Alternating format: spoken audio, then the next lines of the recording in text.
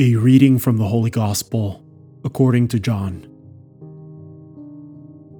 Jesus said to Nicodemus, "You must be born from above. The wind blows where it wills, and you can hear the sound it makes, but you do not know where it comes from or where it goes. So it is with everyone who is born of the Spirit." Nicodemus answered and said to him, "How can this happen?" Jesus answered and said to him, "You are the teacher of Israel, and you do not understand this? Amen, amen, I say to you, we speak of what we know and we testify to what we have seen, but you people do not accept our testimony.